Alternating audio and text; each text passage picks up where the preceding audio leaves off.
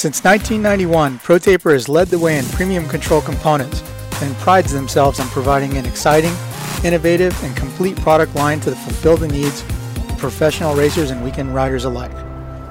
Through revolutionary ideas like the oversized 1 1/8 inch handlebar and the micro handlebar kit, the only control system purpose-built for youth riders, ProTaper continues to push the limits and transform how we experience riding our motorcycles.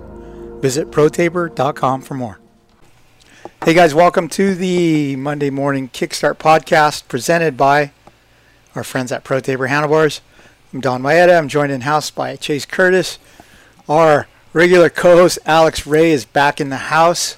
And of course, remotely calling in is Michael Antonovich, our man on the scene with the day-glow white legs. I saw some pictures of you. I saw you on TV too, dude. You were glowing. Glowing. Yeah. I'm trying to get some sun on those things, man. So yeah, Loretta Lynn's 2 went off this weekend. Another mud bogger. And what a race it was. There were some crazy twists of fate out there and some surprise top finishers and all that good stuff. So, Anton, was the second week worse than the first as far as being a journalist, trudging around in the mud covering stuff? It was weird because I'm just ready to go somewhere else. Like, nothing against Loretta's, but when you go there 3 weeks in a row, it was kind of like the same thing in Salt Lake City. You're like, okay, like, I've had my fun, ready to go shoot somewhere else. Groundhog Day. Dude, totally. Even the drive down there, I was like, okay, I don't have to do this drive for another, like, year. So good. Mm-hmm. But it was fun. I went into it with an open mind knowing, like, this is going to be a mud race. This is going to be destroyed. This is not going to be easy to get around. And honestly, that made it fun because then you just kind of pick a couple guys to watch that you know are really good mud riders and just see how they do. It was awesome. I mean, it was probably not fun for a guy like A-Ray. It was a very expensive day. From what I'm kind of thinking on race team budgets, that was probably more expensive to rebuild all of that stuff than it would have been to go to Washougal and back. But it was awesome. I'm sure it wasn't fun for Alex, though. Yeah, I talked to Michael Lindsay, a.k.a. Talking Boy, on the phone last night. And he said he ran around and talked to people and surveyed. I think he said there was 60 blown motors in the pits. Dude. And he's like, at $5,000 an engine, that's over $200,000 in damage. But well, I mean, yes, like the track was difficult. It was tough on the bikes, obviously, for sure. I DNF'd both races just because of stupid stuff. But, you know, it was the track. I mean, it was just. The only bad part was the start, obviously, because there was still a lot of standing water, and that just threw the whole race off because you had to come around and get goggles first lap if you weren't top 3. Yeah. So other than the start, I thought it was kind of fun just out there playing around in the mud. I mean, it was challenging, but it was like a good challenge, and you know, it was just hard on the equipment. But yeah. I mean, hey, it's racing, you know, rain or shine. So in the first round last weekend, 2 weekends ago, your bike was pumping coolant into the motor oil, right? Yeah, so it doesn't look good on paper. I've had 4 DNFs. The first week, we didn't know what the issue was. We didn't know what it was, but the water pump seals were in backwards. Whoever built the engine just didn't put the seals in the right way, and I guess it was just pumping all of my antifreeze into the engine, and it was just blowing out, and it was smoking everywhere. I mean, that's why my bike was smoking first lap of Why did that happen at the race and not the 4 previous days when you rode your race bike? I don't know. Maybe the seals had held together throughout, bit, throughout those days, and then I mean, because I didn't ride it much each day, just a little bit each day, and then whenever I got to the race, it was deep, it was hotter and stuff like that. So I mean, maybe it just sort of failed. As soon as we get to the race, usually that's what happens, I guess, the way the luck goes. And then this past weekend, first moto, I mean, practice went good. Like, my bike was fine. And then the first moto, my bike got hot. And I don't know if you know, on a Cowie, the left radiator has that little plastic top piece on the left. On the top, yeah. So my bike got hot, and it just blew a hole through that thing. And I'm going around the corner, and all of a sudden it just goes all up in my face. I didn't have any goggles on. Jeez. Burning my face, and then that was the only time I crashed that moto. Whenever the shit blew up in my face, and I'm like, oh god, I can't see, and I crashed. And then the bike wouldn't start, and I was like, this shit was spewing up. You could see Yeah. on the TV, like whenever they're going through the Ten Commandments, you could see my bike in the background, just a big looked like- puff of smoke. Yeah. It looked like the geyser in the back. Yeah, and then I saw that. Yeah, it was. I looked over and I just saw a big 61 on your back, and I was like, "Oh, dude, Yeah. poor A-Ray." And then second moto, there's a screen underneath, like over by the shift lever, where it's like a plastic screen piece. You can take it out and check and see if you have metal in your bike, whatever you clean it. That melted, I guess. Oh, from being hot. Yeah, it melted from being hot. Another plastic piece on an engine. I don't know why it's plastic. Literally, it fell out and all the oil came out of my bike. And blew up that time. I don't think it blew up. I fell over in the sand, and it just wouldn't start back up. It just got way too hot. It was already popping and crackling, and it didn't sound good right before that. So You said that's what Tomac's bike sounded like too, right? yeah, and then I asked Cowie if they had ever seen that, and they're like, yeah, we seen that today with Eli's bike. So Oh, wow. my bike did get hot. Everyone says, well, you got to blame the rider a little bit. I personally, I was thinking in my head, yes, try not to use the clutch, ride a gear higher. But at the same time, I was telling myself that throughout the moto, but at the same time, we all want to do good. We all are trying our best out there. We're trying to push. We're trying to get the best, possible result we can each week. And then sometimes that just goes out the window, and you just want to do your best, and maybe you use your clutch a little bit too much. Maybe you over-rev the bike a little bit. So it's sort of it's tough as a rider, whenever we do have mechanical issues like that, or if we ride, the bike a little bit harder than we should in that type of condition, or I don't know. It sucks, but hey, it happens. So to A-Ray's credit too. Sorry, Don. No, go when ahead. when the 450 guys were on the track, this is no joke. That was probably the gnarliest conditions of the day, both motos, because right before the first 250 moto, it rained, and then right before the second one, it rained again. And honestly, it would have been better if it just kept raining. Yes. Because once the Yes. sun came out, all of that moisture was already there. Dude, it just got so thick and sloppy. The 450 guys, there's no way that those bikes would have made it through. The 250 bikes would have grenaded way earlier in those if they would have flipped the motos. And I couldn't believe personally that they went the full 30-minute durations. I fully expected them to cut them down to 20 minutes and a lap or something, same. just because to give you guys a little bit more time. It was going to be survival. You already knew it was going to be that bad. And there was And no then the time track- between each moto either if Dude, we had a bike none. issue. No. 35 minutes or something. Do you think that could have been the live TV thing? The reason that's why they wouldn't have cut it? 100%. Yeah, because they've done that they were- before, right? In motors? Yeah, they have. They have in certain circumstances. When John Dowd won Hangtown, it was a single shortened moto. Now, they were going. Now, this is where that kind of gets sticky. They could cut them down for that TV slot because, if anything, then that gives them more time to talk to more guys after the race is over. You cut down 10 minutes, that opens up a lot more leeway or whatever. But the TV time, they were always going to start at those times once the TV time got kicked in. There was no moving the schedule around as far as start time goes. Now, I know that there were quite a few riders that were not happy, and very good riders too, that were like, I wish we could protest the second moto because this sucks, and this is going to make it nearly impossible for our teams to get the bikes done. Because there are guys that were in contention for top 5 spots that they were picking their starting gate before, as the bike was getting down to the starting line. Yeah. It was a very tight Same for lights time guys frame. too. Yeah. Dude, Yeah. totally. And it was crazy. I think that all that stuff kind of factored into it, but it's a mud race, and we all knew, honestly, before we even left last Saturday, it was going to be gnarly this week. Yeah. Were there any privateers who were just like, yeah, nah, and didn't show up for the second moto? Or Surprisingly, no. And then there's always alternates, so when there weren't guys that were there were still guys ready to go right in line to pick those spots again. Yeah, and it does suck for the privateers too because like Ben LeMay, solid guy, solid effort. Bike blew up first moto. He flies each week. He only has his race bike there. Couldn't race second moto. So, yeah, it sucks. I don't know. I've DNF'd all 4 motos, so I can't really say shit. but you were running in the points. I've been top 20 every time. Yeah. Every time, 2021, I've been in that. My starts this weekend weren't good. Obviously, conditions were tough. But I've been in that area in the mix each moto, and that's what's the most frustrating thing I think for me it's just like, man, like I missed out on good points, you know, and then it's even more tough, you know, because last weekend Jeremy Smith, my teammate, he did good. He went 18-16, and then this weekend, freaking my other teammate Justin Rodbell goes 12-12 for 10th overall. I mean, he just absolutely killed it. And I think Jeremy Smith got another 16th on the second moto this weekend too. And I'm just over here. I'm like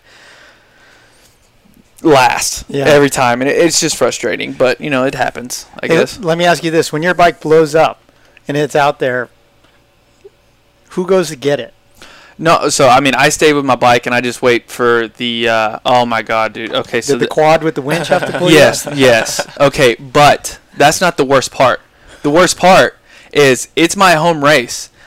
I know most of the people around the fence. Yeah. Oh, So no. yes, so checker flag's waving. Everybody's coming by me. I'm sitting there. I'm hot. Like I'm drenched in mud. My bike's smoking. It's done. And then I have all the fans.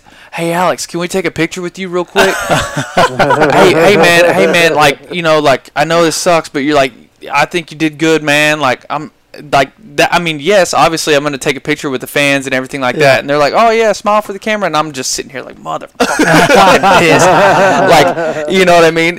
I had at least 10 people take a picture with me while I'm sitting there on the track waiting for the quad to get over there. Oh, my man. God. Bro, and I'm steaming in my head. I'm like, Oh, oh, yeah. my God, dude, can these people just walk away right now? Like, because I was pissed. They should jump in there and help you put the thing out of the mud. Well, I mean, I wasn't in the mud, you know, but I didn't get So stuck. you were never stuck? No, I wasn't ever stuck. Because I've seen some pictures of dudes, like, over their axles in, like, water mud. Yeah. In practice, I did hit a slop spot and endo over the bars, and my head was stuck in the mud like this, and my feet were up in the air. Oh, no. It was right by the mechanics area. That's where that photo came from, where I posted on my Instagram. Yeah. Just it wasn't good. I So- looked like Michael Lindsay at the JGR. Oh, freaking- yeah, the Suzuki and yeah, mud bog monster. Yeah. So, okay, so I guess the big news of the weekend is Eli DNFing Dude. both motos, right? So All the one of memes the- are one of already the- one of coming the out. motos, that plastic thing melted then, huh? I think so. I mean, that's what one of the Cowie guys, you know, sort of said to me. They said that, and like literally, I watched it back. The way his bike sounded that last lap is exactly what mine was sounding like. Like it was not good. Like Yeah. it would, Popping and backfiring everywhere. Yeah. Everywhere. everywhere. So there's a comment on our "How was your weekend" video. Oh man, can't wait to hear what Eli has to say about that thing. I'm thinking, you knucklehead, that guy doesn't like to do interviews anyway. What makes you think He would do that he's going to yeah. do an interview after he DNFs both motos? Would you like to add insult to injury on this one? So, Nashville is pretty easy, like, to get flights out of, like, the fact that it's right there, and it's an hour and a half away. So, like, A-Ray, I know probably a lot of guys on your program were trying to get out Saturday night as soon as the race was over.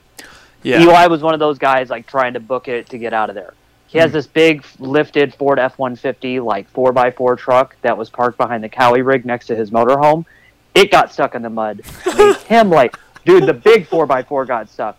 Big B had to fire up the Cowie Terex and pull him out so he could get on the way. And I was just like, this dude has to be just seething right now. But, like, A-Ray, you couldn't have seen this, and I don't know how much TV coverage that they showed. Eli rode that bike like he was Eli. Like, Yeah, he was he did as hard not. on that thing as he's ever been. It was never, like, back it down, ever anything like that. He was balls to the wall from the time the gate dropped. Yeah. And, like, And it's that's not going to work. Yeah, and Yeah. and that's where it comes in. Like the rider has to take a little bit of blame.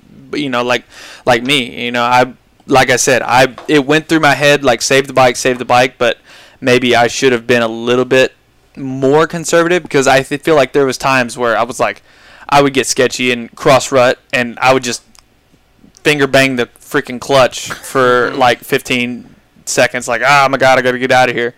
But like I said, like Eli, maybe he should have backed it down a little bit and made it, because my bike actually made it longer than his. Yeah. Oh yeah, because I passed him. I seen him on the side of the track. I was like, yeah, whoop, that sucks. And then here I go, boom, boom, boom. Like 15 seconds later, I'm like, shit. So Eli's down, 40 points down, Anton? Yeah, it's a lot. So Like, it's like, this title, is it premature to say it's out of his reach? Dude. I mean, he's overcome huge point deficits before, but it's a shorter season. But it's shorter series, yeah, and he's already got 2 runs down.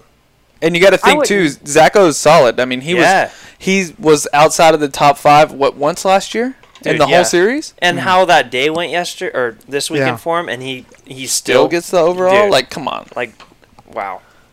I wouldn't count Eli out by any means, just because it is so gnarly. And then, like, think about it. It could rain again this weekend. Yeah. You know?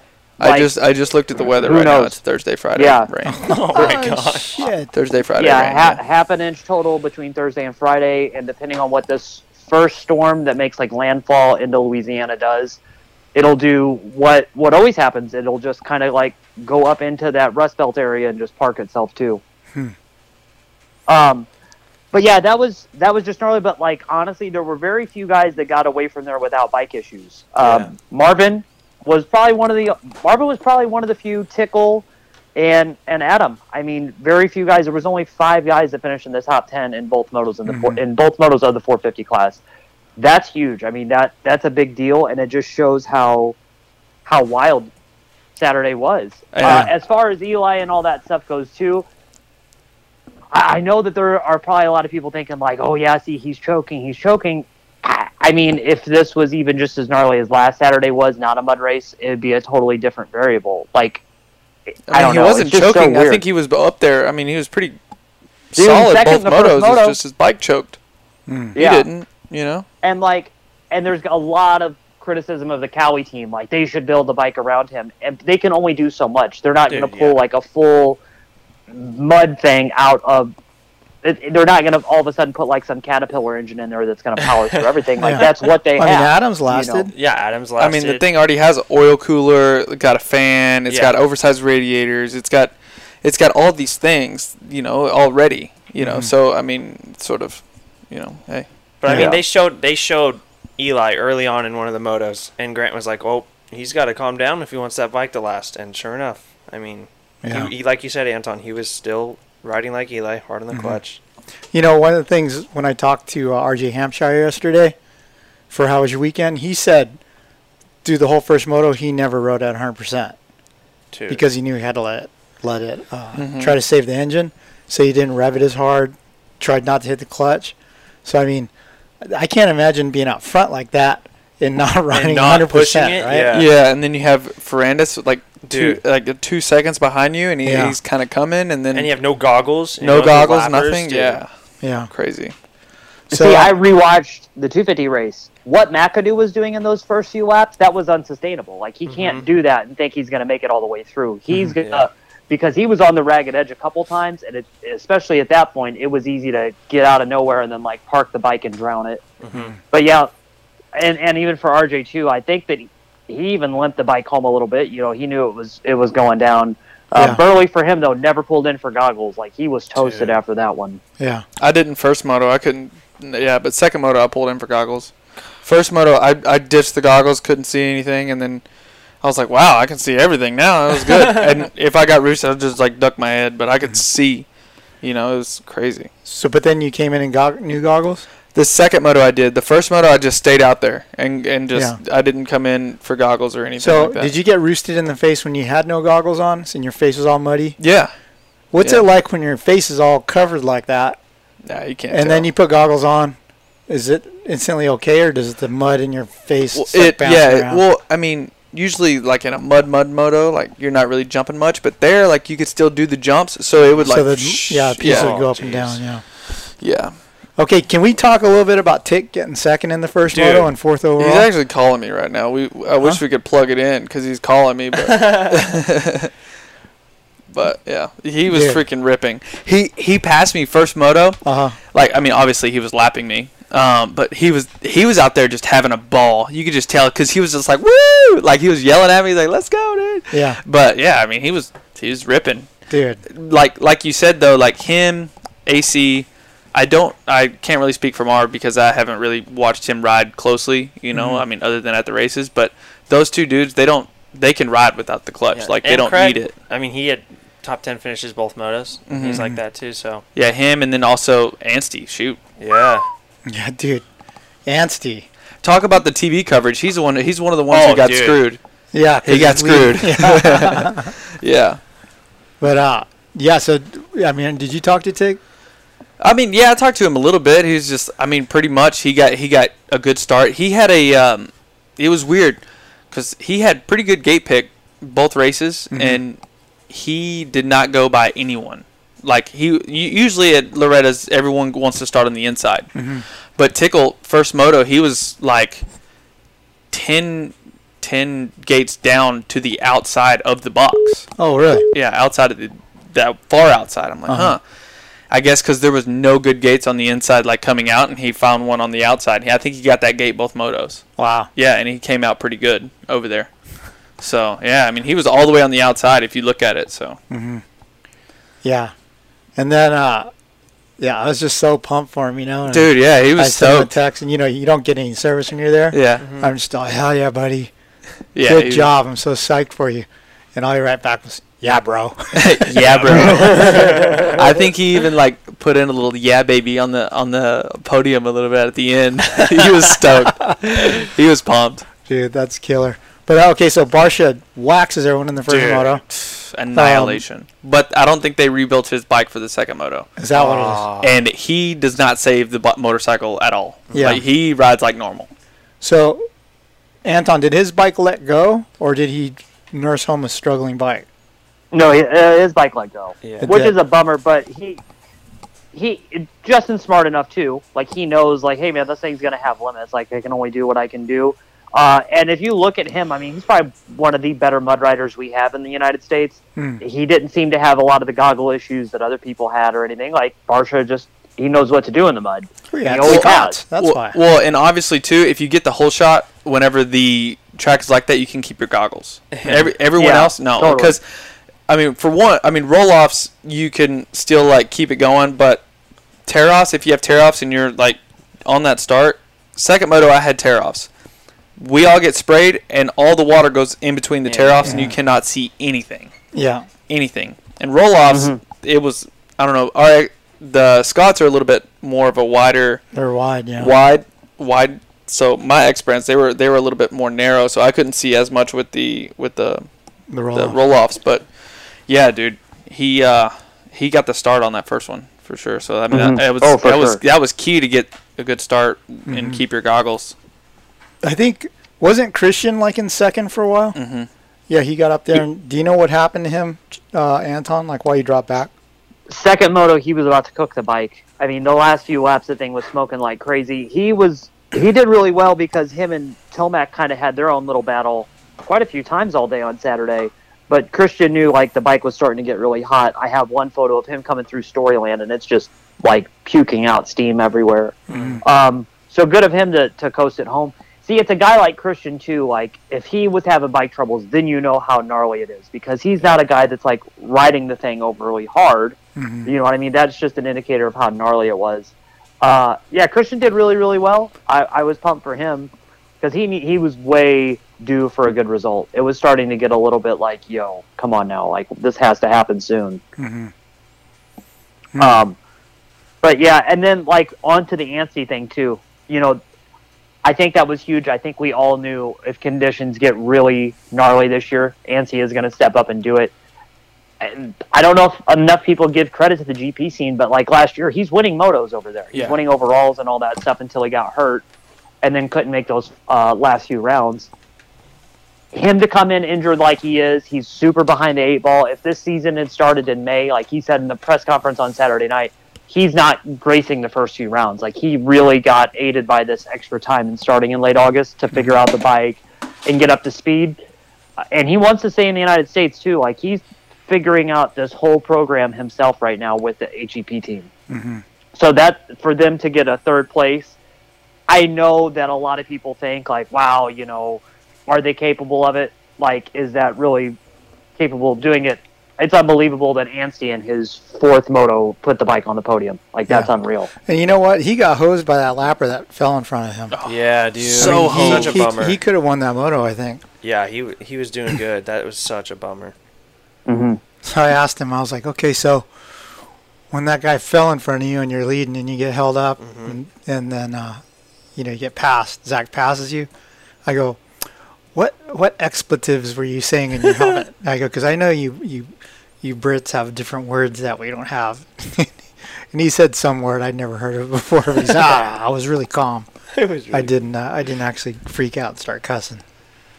But yeah, I'm interested to see how he does. It's funny when I saw him at Fox Raceway last week, and I don't know why, but like, does he wear a chest checker underneath there? I mean, he looked kind of bulkier. Does. And the 103, I don't know why, but the first thing I thought of was Tortelli. Right? Oh yeah. Oh yeah. Jeez. And on like a Suzuki too. Yeah. Thor gear. Yeah. He's one Schwalmy helmet away from being Seb. Yeah. Hey, he'll be a threat when we get to Spring Creek. He will be very gnarly up there. That's like perfectly his conditions, and I think Redbud will be good for him too. Mm-hmm. Yeah. So the rumors aren't true about Redbud, right? Apparently not. Like, yeah, about Redbud getting canceled. That was like gung ho, because I think I told this story last week on the podcast. After the race was over at Loretta's 1, I was walking away from the podium and I heard like 2 team managers talking. Okay, so we're gonna have this meeting tonight. You'll hear that Redbud's canceled. Press release will go out. And I just like heard that in passing and didn't stop and like dig into it. Mm-hmm. And then another team person came up like within 2 minutes and told me the same thing. Mm-hmm. And then another person from a separate team told me the same thing. So I went into the media center and I went to Brandon Short, the MX Sports media manager, and I'm like, hey, so, I'm about to start driving home. Can you tell me what time I should expect this press release so I can pull over? And he's like, yeah, what press release? I'm like, Redbud's canceled. And he's like, no, it's not. What are you talking about? And then Nick McCabe from from MX Sports came over and we talked. They're all good to go. They had their big vet weekend this past weekend up there. I know that that's a huge deal, and honestly, it'll probably be about the same amount of people that go to that will go to the National in a couple weeks over Labor Day. They should be good to go. So I think that one's all good. The one that I honestly hear the most like concern about is Florida, because it seems like some people think it's going to happen, some people don't, some people think it is, some people it's not. And then the other one would be, I know the California thing for Fox Raceway, because it's on tribal land. They could always take advantage of that if that's possible, but who knows if we get into the middle of late October and figure out what happens from there. Yeah. But yeah, right now everything like Spring Creek could be a potential to have multiple races is something that I heard. High Point's never off the table as far as I can hear, like as far as everybody's told me. And then Indiana, you could have multiple races there too. Mm-hmm. But yeah, them having the second race at Loretta's this weekend too, especially because the amateur race that Washougal had already sold tickets and packages and all that stuff. Or not tickets, but like race entry spots, not tickets. Mm-hmm. All of that stuff went off this weekend. For them to have the race at Loretta's, they lost a ton of money. There was maybe only like 1,500, maybe 2,000 people there. Mm-hmm. Yeah. There was nobody there this week. Packed too. There was a lot of people at Washougal this weekend just for the amateur stuff. Mm-hmm. Hey, A-Ray, because you raced, I think honestly that if it wouldn't have rained, you guys would have been really unhappy with that track. Oh, hey, Anton. Let's, hold on one sec. Let's get Tickle on the line. Tick. Sure. Yo. Hey. Let's try to get Anton back. Here we go. Are you back, Anton? I'm back. All right, we got Brock Tickle on the line. We were just talking about how stoked we were for you with the great showings at Loretta Lynn's 2. So, dude, how was it? Honestly, the conditions were tough. I enjoy those conditions, so that's a positive. But obviously, it's good to be back racing and kind of be where I want to be. Even second moto, like it wasn't the best start. Came from the back and still was in the mix. So overall, it was a good weekend. Dude, how pumped were you when you crossed the finish line in second in the first moto? Well, honestly, I'll be straight up. I didn't know what place I was in. Really? Well, because the mechanics area, A-Ray will judge for this. Like the ruts were so gnarly on that little short straight, and we're kind of going slow, and it was hard to focus on looking at the pit board and going in a rut at the same time. Oh, so yeah. I just said, you know what, I'll just keep going, and then just see where I'm at. And then when I came over the finish, I was like, I know I did good, but I didn't know I got second. Did they swap your engine between motos? No, they didn't. I mean, obviously there was questions I mean, when we got back, if there was any issues or whatnot. But I just asked for them to check the clutch, and I think maybe I had a fresh clutch for second moto, but the engine, yeah, no engine swap all day. Yeah. Okay, so you're a Michigander, right? So you're used to riding in the mud, or would you consider yourself a mudder?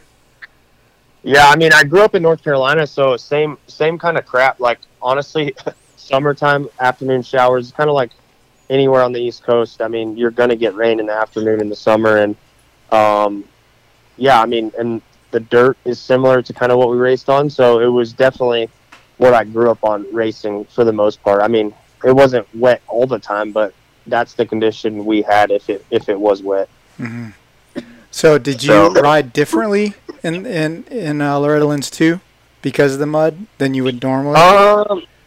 Yeah, I mean, yeah, I was easier on the bike because I knew that was going to be something you needed to do. Hear that, Alex? So, yeah, I hear that now. So I changed my lines as well. Like second moto, I got dirt clogged in my perch, so my clutch wasn't working properly, the lever. So I actually had to stop using my clutch for the most part. There was one corner on the track I kept using it, but it was sticking because it got so much dirt clogged in the lever. Mm-hmm. So basically at like halfway I stopped using my clutch other than, like I said, than one spot on the track, and whenever I had to use it in that one spot, I actually had to push the lever out to release it. Mm.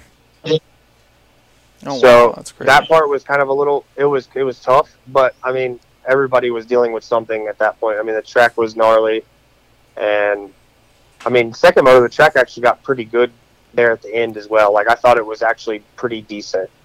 Yeah, it did get better like halfway through the second moto. I mean, obviously it was a little too late for me, but like he said, there was actually lines that you could take, and I don't know, it felt sort of normal. I guess it sort of tacked up because, I mean, I don't know if Tickle felt this, but it rained right before the 250 moto, the second 250 moto. But by the time it came around to us, the sun was already out, it had been out, and when we were sitting on the gate for the second moto, it was actually kind of hot. Yeah, it was hot, and then I was like, well, the track's going to freaking tack up pretty good. It's going to be pretty sticky. Yeah. But for the most part, it turned into a pretty good racetrack for the second moto. Mm-hmm. And they worked a little bit of the track, too, in between the 250 and our moto, but the ruts, they were getting super, super deep, man. Mm-hmm. I don't know if Tickle had this happen on his bike, but I went through a few ruts, and then I had to, like, pump up my front brake a few times because my front brake, it would, like, I don't know if it was the rotor that would bend or something from the ruts being so deep. Mm-hmm. But, yeah, it was kind of weird there. Yeah, the first moto I had where the front brake was going in and out. Mm-hmm.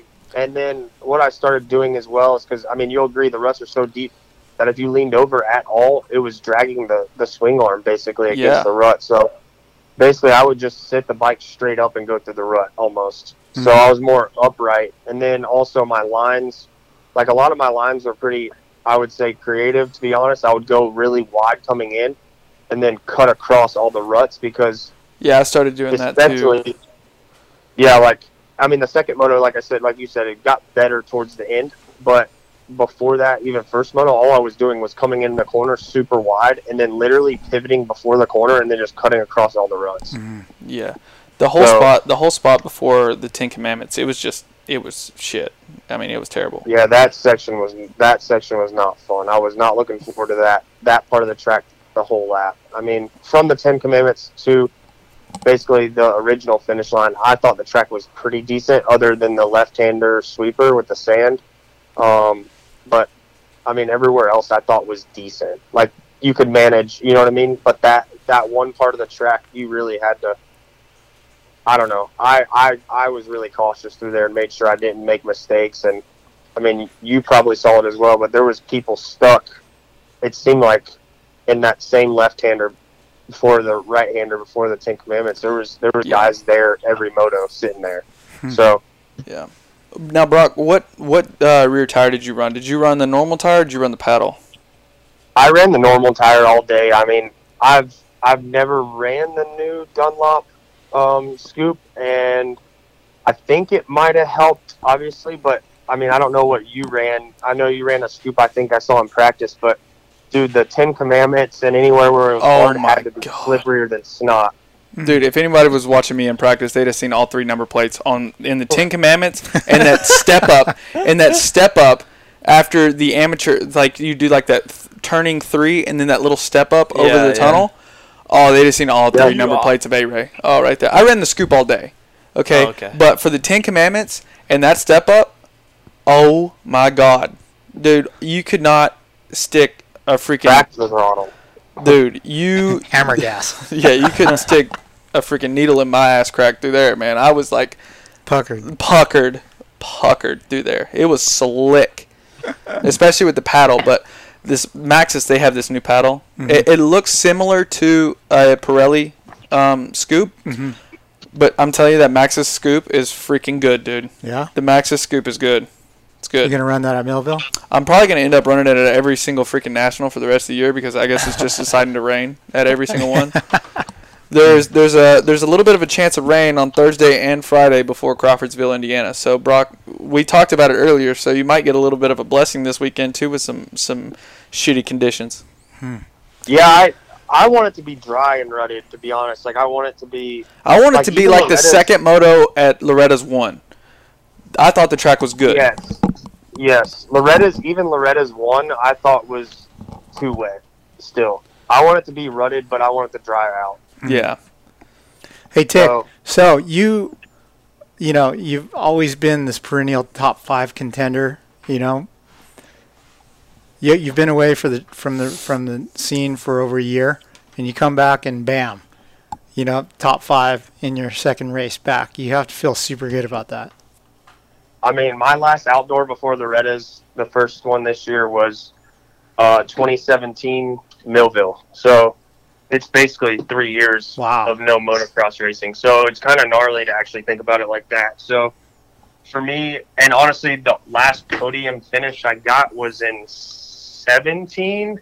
Actually, no, not in a moto. I went 4-4 at High Point and got 3rd overall there. Mm-hmm. But 2016 Redbud and Muddy Creek were my last podium finishes in a moto and overall combined. And then my last second place actually at a national was I think it was 2012. Oh wow. So, yeah, so it's been a while. Like you said, I've always been around 4 to 7 for the most part throughout my 450 career in outdoors. Yeah. Well, dude, we're all super pumped for you. So congrats, and hope to see that momentum carry into next week. Yeah, I'm looking forward to it. I honestly just want to race those guys. I know the class is deep and whatnot, but I just want to be in the mix under every condition. So if my best finish, I mean, you know how deep it is. If my best finish, if I go 8-8 and I'm in the mix with the guys, I'm good with that. Yeah. I don't want to put a number on it. I just want to go out there and battle with these guys. I don't know if you saw the post, but after Moto 1, I was like, tough. Dude, is it mere coincidence that Barsha and Tickle are the recipients of the first 2 Swap Moto Live merch T-shirts? And then they go 1-2? I saw that. Yeah, that was great publicity for Swap Moto Live. Yeah. Well, cool. Hey, Tick, thanks for calling in. A-Ray will give you a buzz back here when we're done. Yep. All right, see you, man. All right, see you, boys. So, Anton. How he's playing it cool right now, but like you were around him doing his how was your weekend, but was he pretty stoked?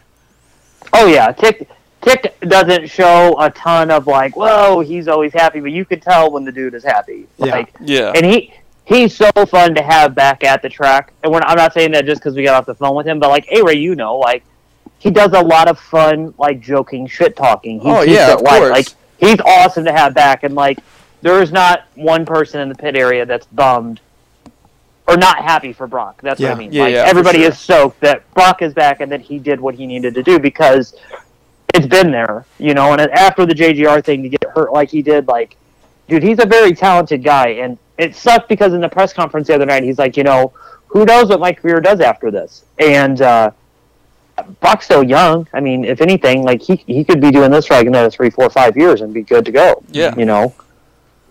Like he's definitely got the potential. Yeah. Hey, Ray, what I was going to say, and I was going to ask Brock, but I didn't get the chance because everybody was just so pumped. Did you feel like the rain actually helped because of how slick and how hard all that stuff was underneath? Like, if it doesn't rain between practice and those motos, dude, you guys were on like the 15 freeway just hauling ass. I think it would have dried up and it would have got pretty rutted, I think. It's hard to say. It is hard to say. I mean, to be honest, the lap times in practice were shit. They were pretty close to what they were last week whenever, so I mean, it's hard to say, man. I don't know, because whenever I was watching the first 250F moto, it looked like the first few laps that they were going really fast. And they were just like sloshing around and sliding and stuff. And then once it got to our moto, it was like, okay, like it just like shit started tacking up and it got a lot slower. But I don't know. I think it would have been, who knows? It did come a pretty good rain in between practice though and the races. Mm-hmm. Yeah, and like you guys were saying too about the tires thing, like to have that scoop tire on is huge. But when the base layer of it's like slick like ice like that, I mean, it was definitely way different track conditions in different parts of the track. Right before practice, I guess the first 250 guys went out on the track, and then it was pretty much like a freeway, like you said, and they were already down to that hard base. The Dunlop guys, they're like, you could just tell that they were like running back, like tell everybody to switch to the normal tire. Tell everybody to switch to the normal tire, yeah. And by that point, I was like, well, shit, maybe I should go back to a normal tire. And then I was thinking, I'm like, nah, I'm just going to run the scoop, because that scoop is so good. And I just decided to stay with the scoop. I know a lot of the factory teams, they stuck with the normal tire because, like Brock said, there was a few slick sections. Mm-hmm. Obviously, like the Ten Commandments. I mean, but there was only, 2 or 3 guys that were tripling through the thing? Yeah. Shit, you can double through them Ten Commandments if they're ice. Yeah, there was a couple laps I saw top guys just rolling through them. Yeah, exactly. So it wasn't really, for how deep it wasn't too much of a gain to run a normal tire just for those 2 spots on the track that were slicker than dog shit. Because the rest of the track was literally like a mud bog. You see how deep those ruts are? The thing was a bottomless pit, dude. Do you know what's crazy was the ruts going into the turns? They weren't straight. They were squiggly. No, everybody was freaking head shaking going through there. Blah, blah, blah, dude, how about that? Was it Ferrandis where he took his hand off for a split second to pull a tear off, and it just went. See, that's the shit I'm talking about. Yeah. Because I did that about 30 times. Yeah. And that's where I'm like, in the clutch, because I'm like, oh my god, I don't want to fall. Yeah. I'm trying to dodge pit board or the billboard and freaking all that other shit. So that's when I'm using the clutch. Hey, do you think the scoop tire helps you at all? Like not using the clutch coming out of the corners? I would say so, yeah. It hooks up a little bit more. Now, there was a dude on a 250F. I was watching practice a little bit over by the mechanics area. Kid in practice, it got down to the hard base, and he had a scoop on. He come out of the turn, and then hit like a hard tacky spot or something, and almost looped his bike out. He almost fell off the back of the thing. Yeah. 250. Yeah. It was crazy. How gnarly is it that Brock said they didn't even think about rebuilding his engines? They just put a clutch in it. That's gnarly. And he's all, I think they had a clutch. Yeah, I mean, who knows? Luckily, I mean, hey, this is good for A-Ray, but I've had the same clutch in my bike first 2 rounds. Wait, even after all that mud? Yeah. It was still good. Did Cholo Mike open it and look at it? Yes. He's like, nah, dude, clutch is good. Dude. Was he smoking before? No. Bro, I swear. Huh? I swear. You still have that callus on your clutch finger? I mean, yeah, I do. but I mean, it is a recluse torque drive. Those things, they do last a long time. But yeah, first 2 rounds, same clutch. Yeah, that's pretty good, dude. That's pretty good for A-Ray, and it both being mutters. Yeah. So, hey.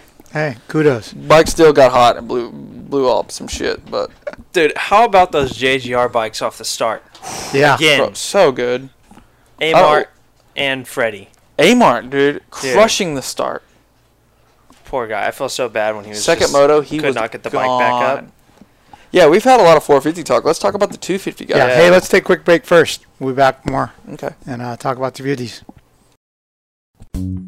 Hey guys, this is Shane McElrath of the Star Racing Monster Energy Yamaha team. BC Fit Mills has been a huge tool in my success by keeping me healthy, energetic, and recovering the best way I possibly can. All their meals are super delicious, ready to eat, and take the guesswork out of trying to eat right daily. Visit their website at bcfitmeals.com and sign yourself up today. Out here, on the edge, failure is no option. Here, you don't compromise. Off-road, on-road, on the track, off the grid. Sunstar sprockets and brake discs come installed in more motorcycles and all-terrain vehicles than any other in the world. Period. The engineers who design your bike trust and inspect Sunstar for the same reason you should. Because here, on the edge, failure is no option. Sunstar, #1 in sprockets and brake discs. Hey, it's Will Hahn, team manager of the Monster Energy Star Racing Yamaha team. Works Connection has been building the best aluminum parts in motocross for over 30 years. From the awesome Pro Launch start device to their original axle blocks. Works Connection parts are designed and produced in California, and we are proud to use them on our factory race bikes in Supercross and motocross. Check them out at worksconnection.com. What's up? This is Christian Craig. As a motocross racer, being in top physical shape is a must, and my favorite way to train is cycling. And whether it's road biking or mountain biking, I rely on Roy Cyclery to keep my bikes in perfect running order. Roy Cyclery has been servicing Old Town Upland, California since 1962. Mention the Swap Moto Live podcast for additional discounts in the shop. What's up, Swap Moto fans? The Toyota of Escondido Action Sports team supports some of the biggest racers in the sport, like Aaron Plessinger, Shane McElrath, Dean Wilson, Axel Hodges, Colt Nichols, Brian Deegan, and more. With over 2 decades of supporting racers, we've become known as the place to buy a Toyota truck in Southern California. Toyota Escondido is a proud sponsor of the Swap Moto Live show, and all you have to do to get the best deal on a quality Toyota truck is mention the show and tell them you want the Action Sports Special. Check us out online at toyotaescondido.com for more. Hey everyone, Don Maeda here. Over the past 20 years, I've built a ton of cool motocross project bikes. When it comes to choosing a great wheel set, my first call is always to the crew at WUSA. Importers and distributors of Talon, Kite, Hahn, and Edge hubs, the wheel building team at W is unrivaled when it comes to lacing them up to DID or Excel rims. Let's be honest now. Next, cleaning air filters or changing oil, tightening spokes is one of the most tedious jobs when it comes to working on your bike. When it comes to wheel sets from W though, you know that they'll stay straight and true and the spokes will almost always stay tight. There's a reason that factory teams and top riders everywhere rely on W. When it comes to anything wheel related, your one-stop shop is WUSA.com. Check them out. Welcome back to the Kickstart Podcast presented by ProTaper. Thanks for listening to those commercials. If you heard the WUSA one, you can mention the Swap Moto Live podcast when you're checking out there and get a nice discount from John Anderson and his lovely wife, Kristen. So, but yeah, 250s. How sick is it that both Martins were on the podium? Dude, that was actually really cool. So badass. Yeah, that was good.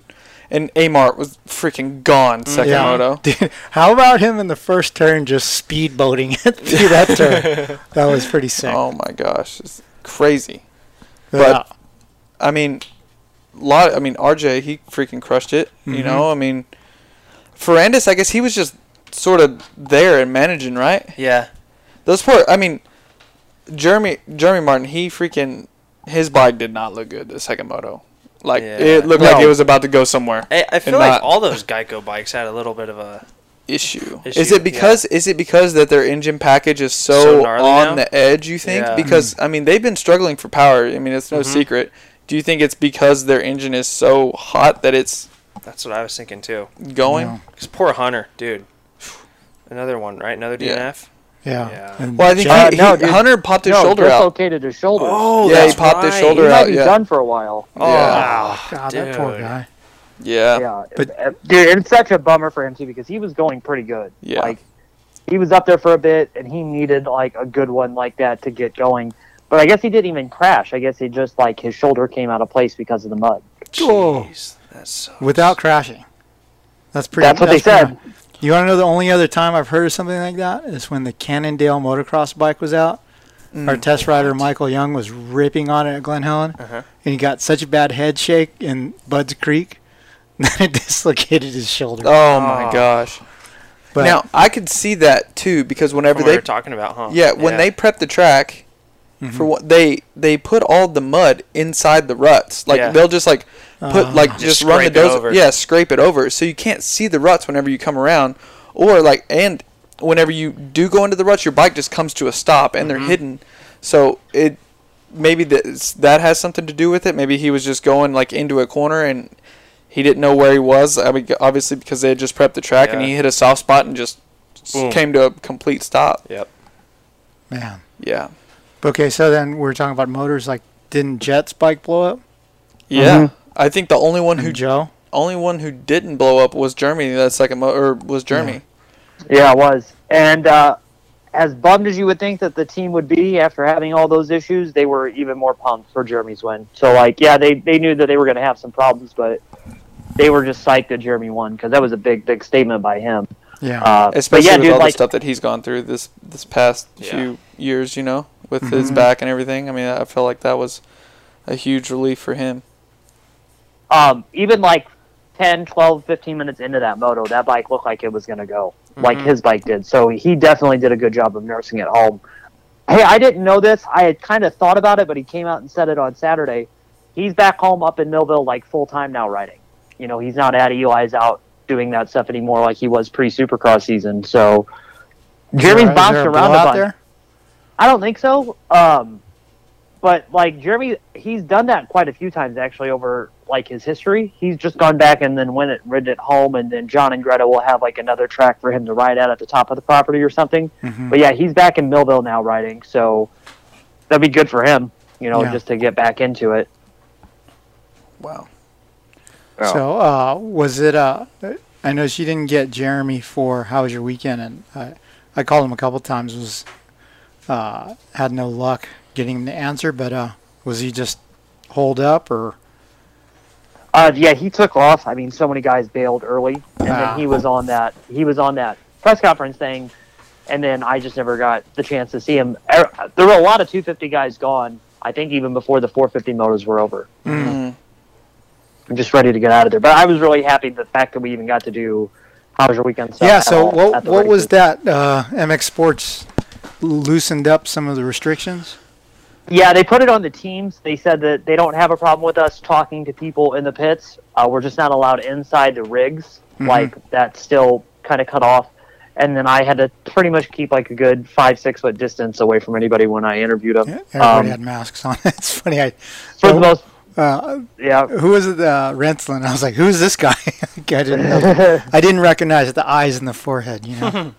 Yeah. But yeah, and that was cool. I think that that's even going to be like the start of some things easing up. I mean, it's still going to be a far cry until I can run back into the Husky truck and make coffee and stuff like that. But I think it'll get a little bit closer back to normal in these next few weeks, especially as we just keep running through rounds. Yeah. Man, what? Sorry, I was going to say something else about the 250 class. Sorry, Don. For the Star guys, too, I know that they did pretty well. Like, Ferrandis did well. You could tell, though, that they didn't really run their ignition or their airbox covers and all that stuff wide open like they have in the past. Like, in that bike especially, that's one of those where you're like, how will water go through?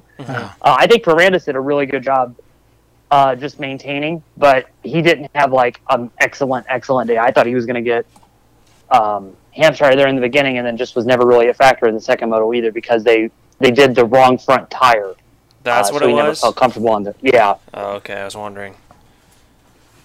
What do you... okay, so Ferrandis obviously is strong. McElrath is doing really well. I'm kind of surprised thus far about Cooper.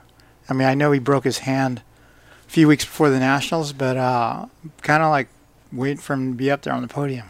I think it's just the injury is lingering a little bit. Because there's no reason he shouldn't be up there. I mean, we've seen his speed. Yeah. He runs right with those guys, so...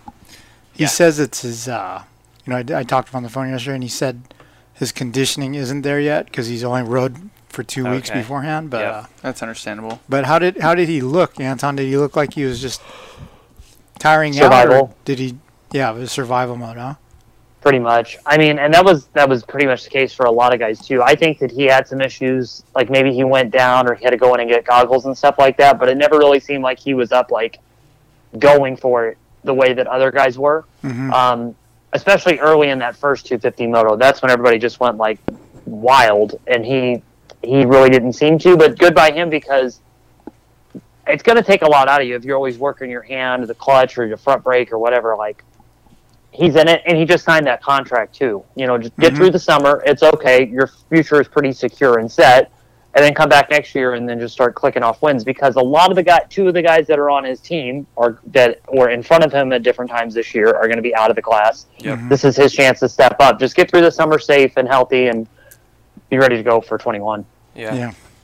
Hey, I'm looking at the results. How about our rookies? Styles 8th overall, and then Mumford 10th overall, but then Lance Kobush 9th overall. Yeah, Kobush was ripping. Yeah. Kobush is a local kid to me too. Yeah, he's out of Missouri, right? Yeah, I got to meet up with him because he's not that far from here. He's like an hour and a half away. Yeah, that kid's cool. He was an ex-PC kid for a while. Yeah, and then he was on that Bar X team for a little bit, but he's kind of just doing his own thing now. But yeah, he's good. He's on KTM's. Yeah. Dude, speaking like while we're on the 250 class, like super bummer for the TLD KTM guys. Hartraft and Drake ran into each other at the start, ran over each other's bikes. Hartraft got up, was like charging, did really, really well, and then last 2 laps went through the 10 commandments and the bike shut off because he worked way, way back up quite a ways. Drake did okay. I think he had some mechanical issues though too in one of them. Hartraft was up there second moto. Yeah, and then goodbye Drake in the second moto, like 9th, not bad. Looking at the results though, Cooper got 6th in the second moto. That's not bad. He's just not in the mix for the front of the pack like we expected him to be. So like in saying all that stuff of like what's the problem, 6th is still not terrible. Yeah, it was weird because there were so many guys, especially in those 250 races, because it's just so wild. There are a handful of guys on those teams and everything, but there's a lot of privateers. Like, a lot of privateers for the 250 class. Hey, Ray, I remember last week at Loretta's 1, your teammate Rod Bell was all stressing because he didn't know if he was going to get to sign up and race at all because they hit the cap. In neither class this week did they hit that cap. There were still some openings in the 250 class and the 450 class. Yeah, there was so a lot of you could tell a lot of people. Yeah. Hey, did I see one of your teammates riding practice? The chick, I'm forgetting her name. Jordan Jarvis. Yeah, she rode practice or something, right? Well, okay, yeah, of course. She's racing every race. Yeah. Oh, she is, really? Yeah. Wow. She almost was able to, she was lined up for the second moto, and then they told her no. Oh. So she was an alternate. Like, Why did they tell her no? I don't know. I think someone showed up at the last minute. But yeah, she was almost in line to make the motos. She was right there for second moto. Had her gear on, everything ready to go, and then they backed her off, which is a bummer too. You know, but she's gonna be trying this whole summer to make the motos, and I think she can do it because she's ripping. Yeah, she's not riding bad at all. I think she's riding really, really well. She killed Loretta's, right? Oh yeah. She won all of her motos. But yeah. So I mean, she's right up there. I think. I mean, she's a little bit off, but not too far. I think with a few more races under her belt, I think that she could probably get in one of these things. What about Muscles? Is she trying to? No, she went back home. Oh. But yeah, dude. Man, there's a lot of people that were riding good this weekend that it doesn't show on paper, obviously, because they didn't finish. Yeah, I mean, like Hartraft, he was running 5th that second moto, and then his bike let go, sort of at the end there. Dude, how about when Hampshire got bogged down and stuck where Hartraft was broken down? Yeah. Oh, yeah, and Hartraft just ran over there. Because RJ said in his Howard's weekend, he was like, yeah, I got stuck, and I'm screaming, hey, help me, because I guess there's no rules against another rider helping you. And he's like, yeah, he came over with one hand, just yeah, there's one pinky under the fender and lifted it up. Yeah, Hartraft probably pulled the whole bike out. I mean, and another thing too, like what Anton was saying, that there's a lot of fast privateers. I mean, that Mason Gonzalez, dude, someone needs to freaking get him on a freaking good bike because I think he can do some damage. And then you got Hardy Munoz. I was shook this week because he rode at my house all week, and that little dude was freaking ripping. He's from Chile. He was riding really, really good. And then he's legit, isn't he? Yes, he is legit because we did. I mean, me and Rod Bell, we did a short moto with him. Rod Bell reeled him in because Rod Bell, he's freaking pretty damn fast. He's got some really good sprint speed, and like Rod Bell, he maybe gained like 5 seconds, but that was it. Like we all stayed the same like the whole time, man. I mean, it's my home track. Usually, like I know the ins and outs of it, but man, like Hardy, he worked us.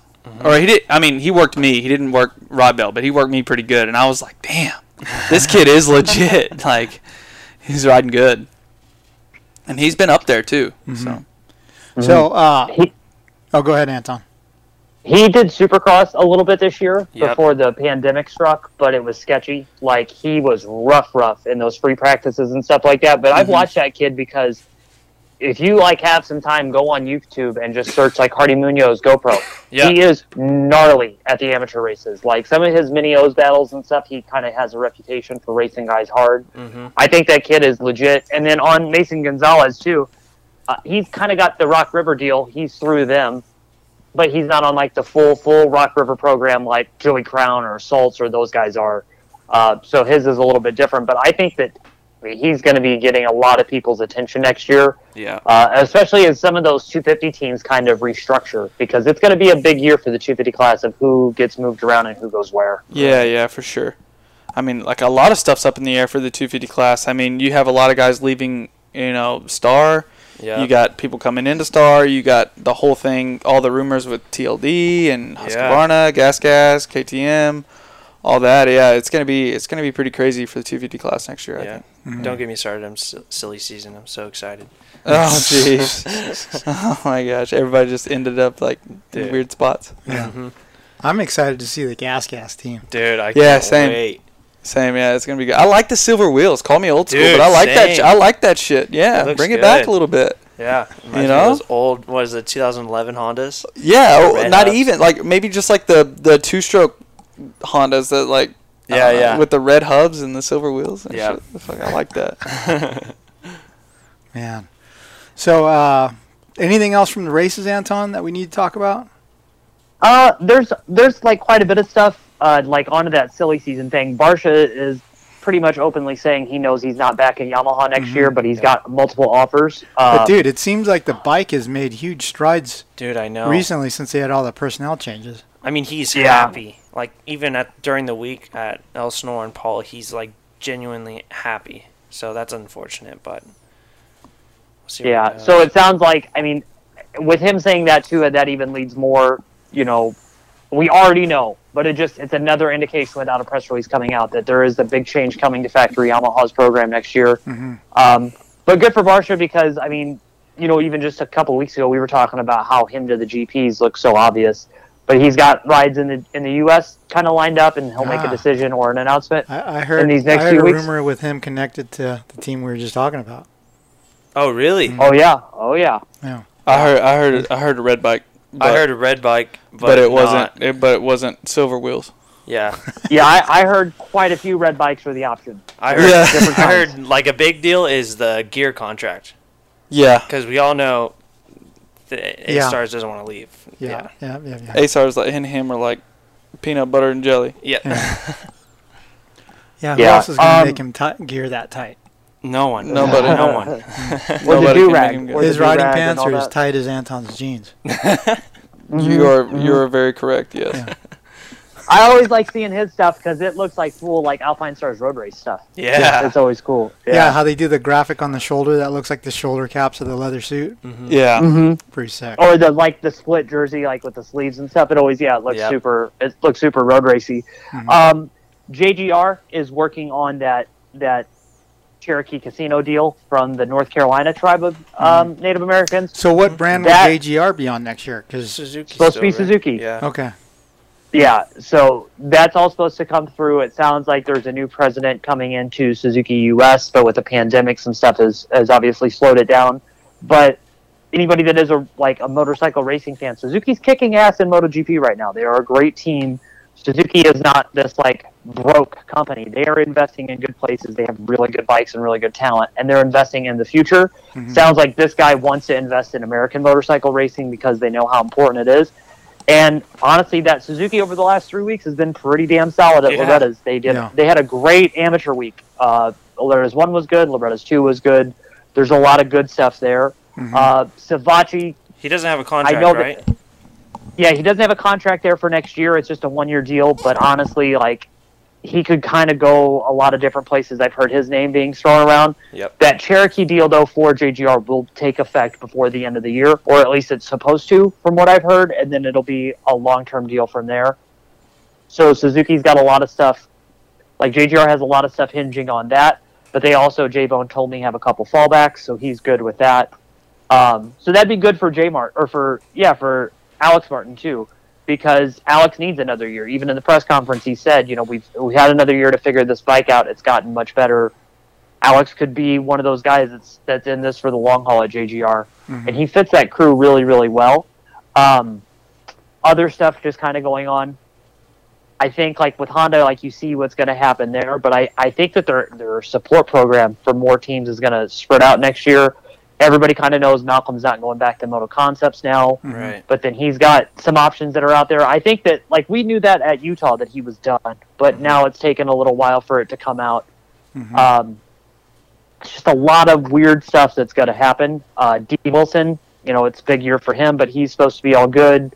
There's a lot of stuff going on, like some guys that I was, even before the pandemic started, wondering, like, hey, man, what are they going to do in 21? They're kind of getting taken care of for 21 now, so it should be good next year. Is there are there any legs still to the rumor that Reed is going to come back and do a few races? I haven't heard much of that. All I've seen from him is just BMX stuff, and honestly, with Chad not there, with Chad not there, like, I haven't really dug in too much of, like, what all the other stuff is going on, because, dude, it's just so crazy at the races right now anyway, with everything happening. Did you see that meme? Did you see that meme that said, "COVID won't last long," and then COVID, and there's a picture of Chad Reed's face? Oh my gosh, no, I haven't seen that. That's pretty good, dude.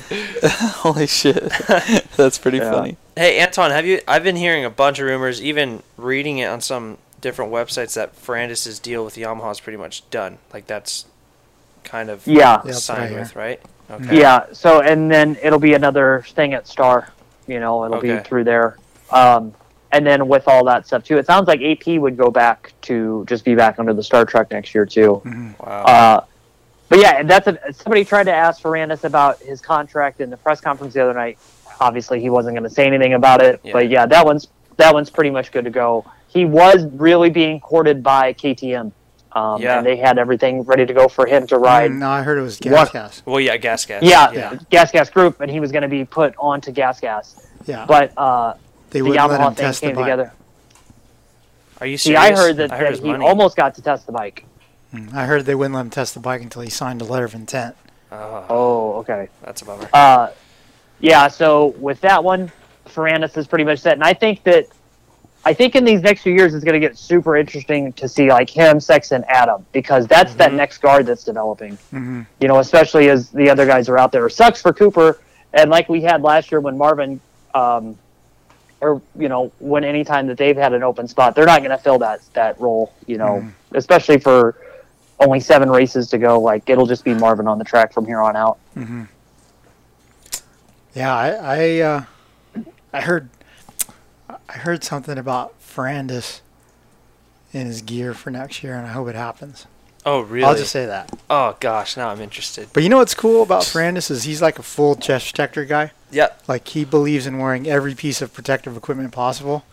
Like, if we have a top 450 guy, is he the guy that's going to make chest protectors cool again? I already think he's doing it. Why don't you wear one? I have one.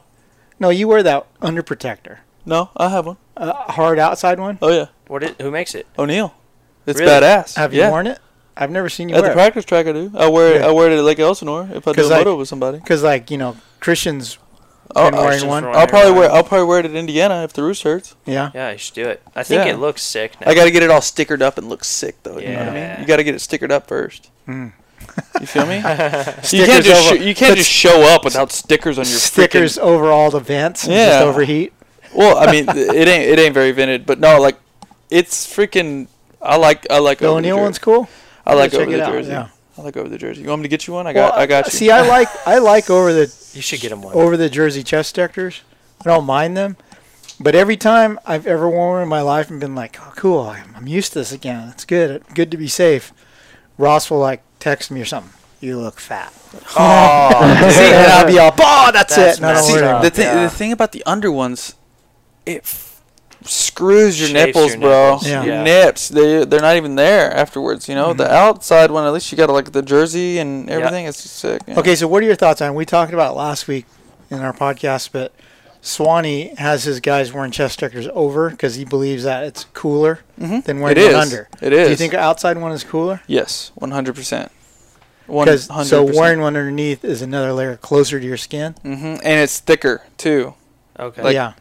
You know what I mean? I think it's way better to run it over. Way more comfortable too. Now, what if we start running knee braces over? Come on. I mean, hey, bro. That would finally be good for You the see knee that a brace lot in industry, Tennessee, right? honestly. You see that a lot in Tennessee. There's a lot of knee cups like just shoved in the boot. Yeah. On the outside. Yeah. This is not, I mean, I wish it was an O'Neal chest protector, but back in the day I didn't even know what O'Neal was. I just knew what Fox was. They had like the neon color ones. I had like a yellow one and a red one. Those things were so sick.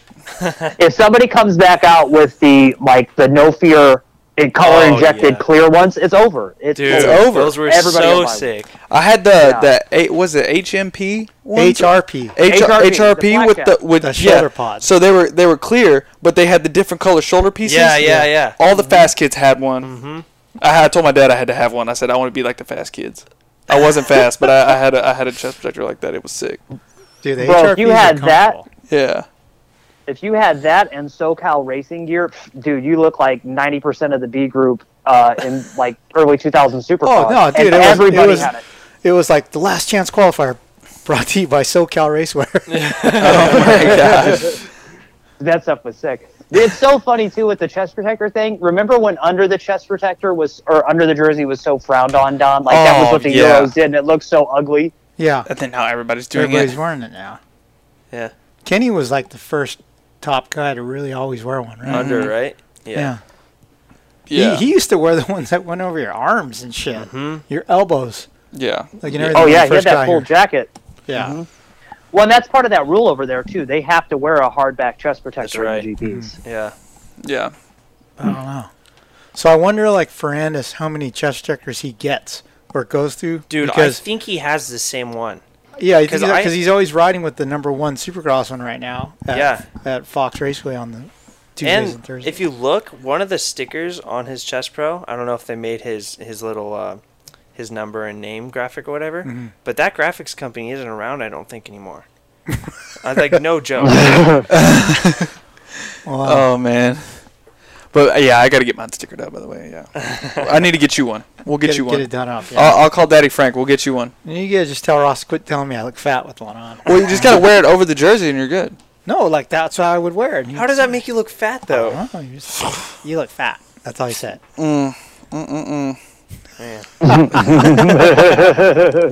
What about kidney belts? Did you ever wear a kidney belt? Yes, I've worn one. Yeah. Only when my back was jammed, though. Just to sort of save Yeah. a little bit. But It's crazy. I saw Dennis Stapleton at where was he? It was either Kauai. It was at Kauai. He was testing a new one, a new Fox kidney belt. I'm all, what are you wearing, dude? Like, and he had a Fox one, an Alpine Star one, and some other brand. Do any guys run them? The last top guy I knew that wore one was Ryan Morris. Oh, really? Yeah. Oh. I've seen a few of them. Yeah. Yeah. They I wear them remember. under I remember Raper. He used to wear one all the time. under his jersey though, right? No, he had that thing hanging out. Really? Yeah. Over? Oh yeah. Huh. It wasn't good, very good looking. Yeah. But Over the jersey, was badass in the early 2000s. Yeah. Yeah. Jeremy, that was sick. Jeremy used to run that Cinesolo one that looked like it was like 7 inches tall. you best believe if Southwick was on the thing this year, I'd be hitting up Daddy Frank for an O'Neal freaking kidney belt. Yeah, yeah. I have one. I think I have an EVS one at the house. Yeah. Need to wear it. Don, is it time for you to do another expose on what happened to the kidney belt? No, I did an expose on what happened to the open face helmet. But nothing. You did one on the kidney belt. Did I do one on the kidney belt? Yeah, you did. Yeah. Well, we'll never see it because Transworld killed our website. And it's gone. Yeah. No, I think you did it in print. You did it in print. Yeah. Ooh. Because I remember that being like a big. We had to call everybody. Like, do you still make a kidney belt? Yeah. I think the only people that still make kidney belts now are Alpine Stars. EVS still makes one. I'm pretty sure. EVS, and I think Fox makes one. I gotta check the O'Neill catalog. We gotta look at that. EVS too. Hey, so, dude, guys, I'm better.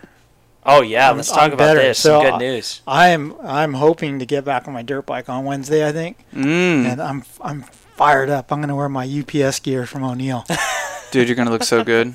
The brown gear. I'm gonna wear it with you on Wednesday. Yeah. I think I'm gonna go to the track. We'll twin.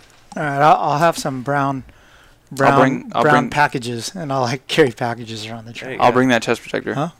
There you go. Dude. Heck yeah.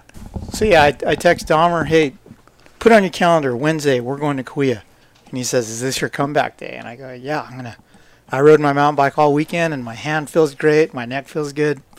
We're going to Kauai." He writes, "It's going to be way too hot." Oh God. Oh my gosh, bro.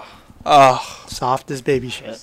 He's just scared, probably. Huh? He's scared. Hey, just bring your O'Neill gear to the track, and I'll cut some holes in there, like we do at the races. Don't you? I think Dahmer got a big box of O'Neill gear he's today. Hopefully he got O'Neill. the airwear. Did you get the airwear? We'll cut some holes in your jersey, for Wednesday. Yeah. I'm professional. I know how to do it. It's going to be a wonderful day. I don't care how damn hot it is. Yeah. Yeah. I'm excited. Twan, didn't you ride last week? Yeah, bring some of your freaking PNG there. Stay hydrated, bro, and freaking, yeah. Yeah. Yeah, right now Anton is the staffer who's riding the most I on his YZ250. Yeah, once a week. How's the clutch action on that? Are you like, yeah? I'm pretty, honestly, you know how you watch like X Games back in the day, and you'd watch like Taka ride like a YZ250, and he just like goes up to a jump and just like blips the throttle, and you're like, how is that enough to get over those ramps? Yeah. I went riding on Wednesday, and the 250 is so fast, like that's what it felt like. It was just like blip. Like it's fun. It's fun to ride back here, and yeah, I think I'm going to make my return to racing at the Missouri State Series race September 12th and 13th. Oh shit! Great. Oh man, Yeah, hey, it's on. Anton, I hear that there's a new training facility opening up over there. I think Bubba Polly and some friends have something to do with that, or they're promoting it or something. Have you heard anything? Yeah, about it's a Double Eagle. It's like who comes up with these names? Double Eagle. Yeah, I haven't been there. It looks legit. Like I've seen GoPros and stuff from there. It's like a really rad little like flowy layout. I rode at a track in Alton, Illinois, so like honestly not even more than 10 minutes away from my wife's parents' house, like from my in-laws' house. Ride Organic. That's been around for a few years up here. That race that I'm planning to do is at Archview, so like that's the local spot down in East St. Louis. I've been there. Yeah, that place is good. Good dirt. It's good. And then I think the Monday after that race, there's a ride day at Lincoln Trail the other way, like in Eastern Illinois, but it's a big fly racing day, so I'm going to try to go slip out to that thing too. Yeah, back when I was a fly guy, they did that ride day at Lincoln Trail, and I rode that track, man. They had like this big whip contest and all kinds of stuff there. That track is really, really good over there. It has a good layout. Yeah, I'm excited to go there. I haven't gotten to go there yet. I'm excited to see that one. There's a couple other tracks I know. There's like Sweeney's, which is a newer place. It's been weird because, I left and didn't really pay attention to what was here. I knew there were a couple tracks and whatever, but some of those tracks that I used to go to like as a little kid and as a teenager are gone now. So that's a bummer. But even just last Wednesday, it was cool to reconnect with some guys that I haven't seen in like 5 or 10 years and just say what's up. Like we went down to one shop, JH Motorsports, about 15 cycles, half-hour away in Freeburg, Illinois. Saw those guys. Justin was my mechanic when I, used to shop at the Honda shop. He was the guy at. So it's cool to be home and kind of reconnect with everybody and see what's going on. And then as soon as the Nationals are over, load the truck back up and then just kind of go. I want to go back to Monster Mountain really bad. I want to go ride that Motoland track up in Indiana. There's a bunch of places I want to go see. Hey, when do you have to put your bike away for the winter? When does that start? Honestly, though, it really, it doesn't happen here. Okay. Not like up north. Especially, Illinois is so temperate in the winter now. Uh-huh. It could, this year, the day after Christmas this year was like 68 degrees. Okay. So yeah, he's kind of it like doesn't same really weather as matter. Tennessee. Yeah, Okay. I mean, you don't really. Yeah. Yeah, like it can get cold for sure, but then like you might get a cold snap for 2 weeks, and then the next week it's in like the 50s and 60s, and you could go do whatever. And then, I mean, A-Ray probably knows a lot about this. Chase, you and Don haven't ever really had to deal with it. But some of these people back here will have like these big arenas, like these big like county Early wine. fairgrounds, Early wine. fairgrounds. I've seen those. Yeah, I think it's called Early Wine in Kentucky, where they have like these Yeah. big arenas. Or those freak me out though. It looks like you can hit the ceiling. They're terrifying. no, yeah, they're terrifying. yeah. Dude, how about the place that Luke Cloud is riding in Australia right now? The Dome Dude, or something? That looks the air rad. tent, Yeah, that looks Oh crazy. my gosh, it's nuts. that thing's badass. Yeah, the pictures look like he's jumping in a photo studio.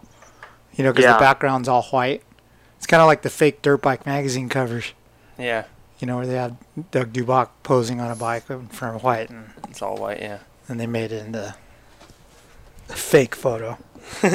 Anyway, dude, what else? Are you pumped to be back in California? You've been gone for 2 weeks. Yeah, 3 man. weeks. No, yeah, it's been a while. I'm stoked to see my dog, my roommate Kenny. Freaking, he done wadded up, broke some ribs, but he's all good. Yeah, I'm just stoked to be back. Good weather. Rode my bicycle this morning, which was awesome. Got to ride with some people actually, instead of freaking riding by myself, which is, I mean, it's fun, but at the same time, you like, riding with people, and yeah. So I mean, Did you ride with Tick today? Mm-hmm. Did he make his own cycling kit? That white and red one he's been wearing? He did. Well, it wasn't him. It was one of the kids he helps out. Oh, okay. Tyson Johnson. Tyson Johnson, yeah. He Okay. made a few kits for a group of guys. Hey, was that your group crossing Newport at like 8:30? Yeah. Okay, I thought it was you guys. Yeah, bro. We were ripping. Yeah. Averaged 22 today. Nice. Yeah. Not too bad. It was funny, Don. On Saturday, I was talking to A-Ray's dad, and he knew that A-Ray missed you. Oh my gosh. He's like, yeah. Hey, Ray's got to get back to his other dad. His other Asian dad. The yellow guy. Yeah. Oh. That's funny. So what's this week like? We're going to go to Paula tomorrow and get some content. We're going to go to Kuya Wednesday and ride. So I'm so pumped. What day are we riding Baldy? Want to do that Thursday before you leave? Yeah, we can do Thursday. All right. Yeah. We can do Thursday. Climb Baldy. Hey, Ray, what happened to your chick at the Loretta's Amateur Day? You mean Chelsea? Yeah. She, I guess they stagger started the vet guys with the women's, and I guess some older guy like crossed over and like took her front wheel out, and she like put her leg out and it twisted her knee all up. So she got an MRI. I don't know if she has the results yet back, but I mean her knee's pretty jacked up. That ain't the first dude to take her out. No, Anton. Yeah, sorry, dude. My Anton bad. gave her a concussion, dude. She's freaking, yeah. Yeah, Was that Chase, the you saw that. Industry Cup. Oh, thing. that was the. Oh. Yeah, it was her. Yeah. Oh. No, that wasn't Industry Cup. That was just at a race series. Oh, it Yeah, was? Crafts a race. Myself in the Industry Cup. Yeah. Hey, so I did a podcast over the weekend, I think. No, Thursday or Friday.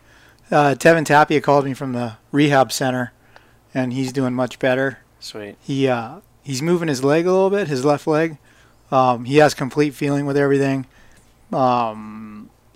He just doesn't have he had no movement in his left leg for quite a while, but I think on Thursday or Friday he moved it for the first time, and he was Sweet. all fired up, and he called me. And so, yeah, he's doing better. Things are looking up for him. But if you didn't listen to the podcast, something about his insurance ended, Oh, God. and he was renewing it, It was a lapse.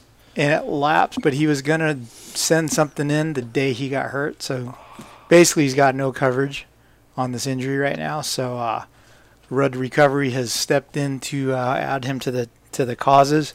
So if you're listening, if you can spare it, visit roadtorecovery.com. That's a number 2 in the middle, and contribute to Tevin Tapia's fund, because he does have a brand new son, one and a half maybe, and a fiance, and yeah, he's a good guy. He's a total kook, Yeah. and he annoys all of us, but we all like him, and hope the best for him. So yeah, if you can spare it, contribute a little bit there to our guy, number 211. other than that, I think that's a wrap for today's show. Yeah, what do you guys think? Yeah, it's good. Yeah. I think. Oh, Anton. So I will be shipping you today a box with your 2021 fly gear in it. I think it's like size 26 pants or something. And, Probably. And all that. But I also have some Pro Taper hard parts for your YZ250. We've got a chain and sprocket. We've got some lock-on white grips because you wanted white grips. Hell yeah. Like old DV and Chad used to run. And a set of Pro Taper fusion bars and SX race bend, which I think is a great universal bend that you will like. And it's the that's the handlebar that you can lock and unlock the crossbar for either a super rigid feel or a more forgiving crossbar-less feel. So that'll be coming your way. You still haven't texted me your real address. I need to get you. Text me your address too. I can possibly get you some Maxxis tires. Oh wow! Yeah, look at that. I mean, if you hadn't sent him some fly gear, I could have got him some O'Neill. But Yeah, I mean, right. hey, Send him some scoops. Well, Fox sent Fly sent the 21 gear here. And, well, they hand delivered it, right? And I'm like, bro, this box weighs like 80 pounds because it has the OGO 9800 Fly gear bag in it. Yeah. Well, Anton, sorry, I'm not shipping this to you. You know. But that's okay. Yeah, I'll give it to you. I forgot. But hey, Twan, do you know anyone who might be leaving Loretta's and not going to Indiana and driving home to California? I got to get the test bike back from Schott in Colorado. Joshua Varese might. Varese? Yeah. Do you know his number? Varese was on. Him and Renee. Yeah, but he was in Cal. He was in. Renee is going to Ironman. Oh, is he? Yeah, I think then him and Varese are both going. Okay. Because they both came to the house. Yeah. Hey, Renee's okay, but he came to the house and rode, and he ate shit pretty good. At your place? Geez. Oh yeah, he crashed his brains out, but he's all right. He's good. He raced. Is he racing a 350? It sounds like I think it's a 450. A 450. Yeah. Wow. Yeah, but he ate shit at the house. Really? How was he riding before he ate shit? Pretty good. Yeah. Yeah. Dude, he always looks good on the bike. Perfect form. He's all got that. form. Yeah. Yeah. Well, we got to get him into the mains. Ooh, what about he needs sprint speed. Justin Heft? Yeah. He might be coming back. Well, I might be sliding into some DMs right now. Yeah, I don't think that bike. Or if you're listening and you live in Colorado and you're coming to SoCal anytime in the next couple weeks, hit me up, bro. Anyway, hey guys, thanks for listening to the Kickstart podcast presented by our good friends at Pro Taper. Don Maeda signing off for Alex Ray, Chase Curtis, and Michael Antonovich. Talk to you next week. Since 1991, Pro Taper has led the way in premium control components and prides themselves on providing an exciting, innovative, and complete product line to fulfill the needs of professional racers and weekend riders alike. Through revolutionary ideas like the oversized 1 1/8 inch handlebar and the micro handlebar kit, the only control system purpose-built for youth riders, Pro Taper continues to push the limits and transform how we experience riding our motorcycles. Visit protaper.com for more.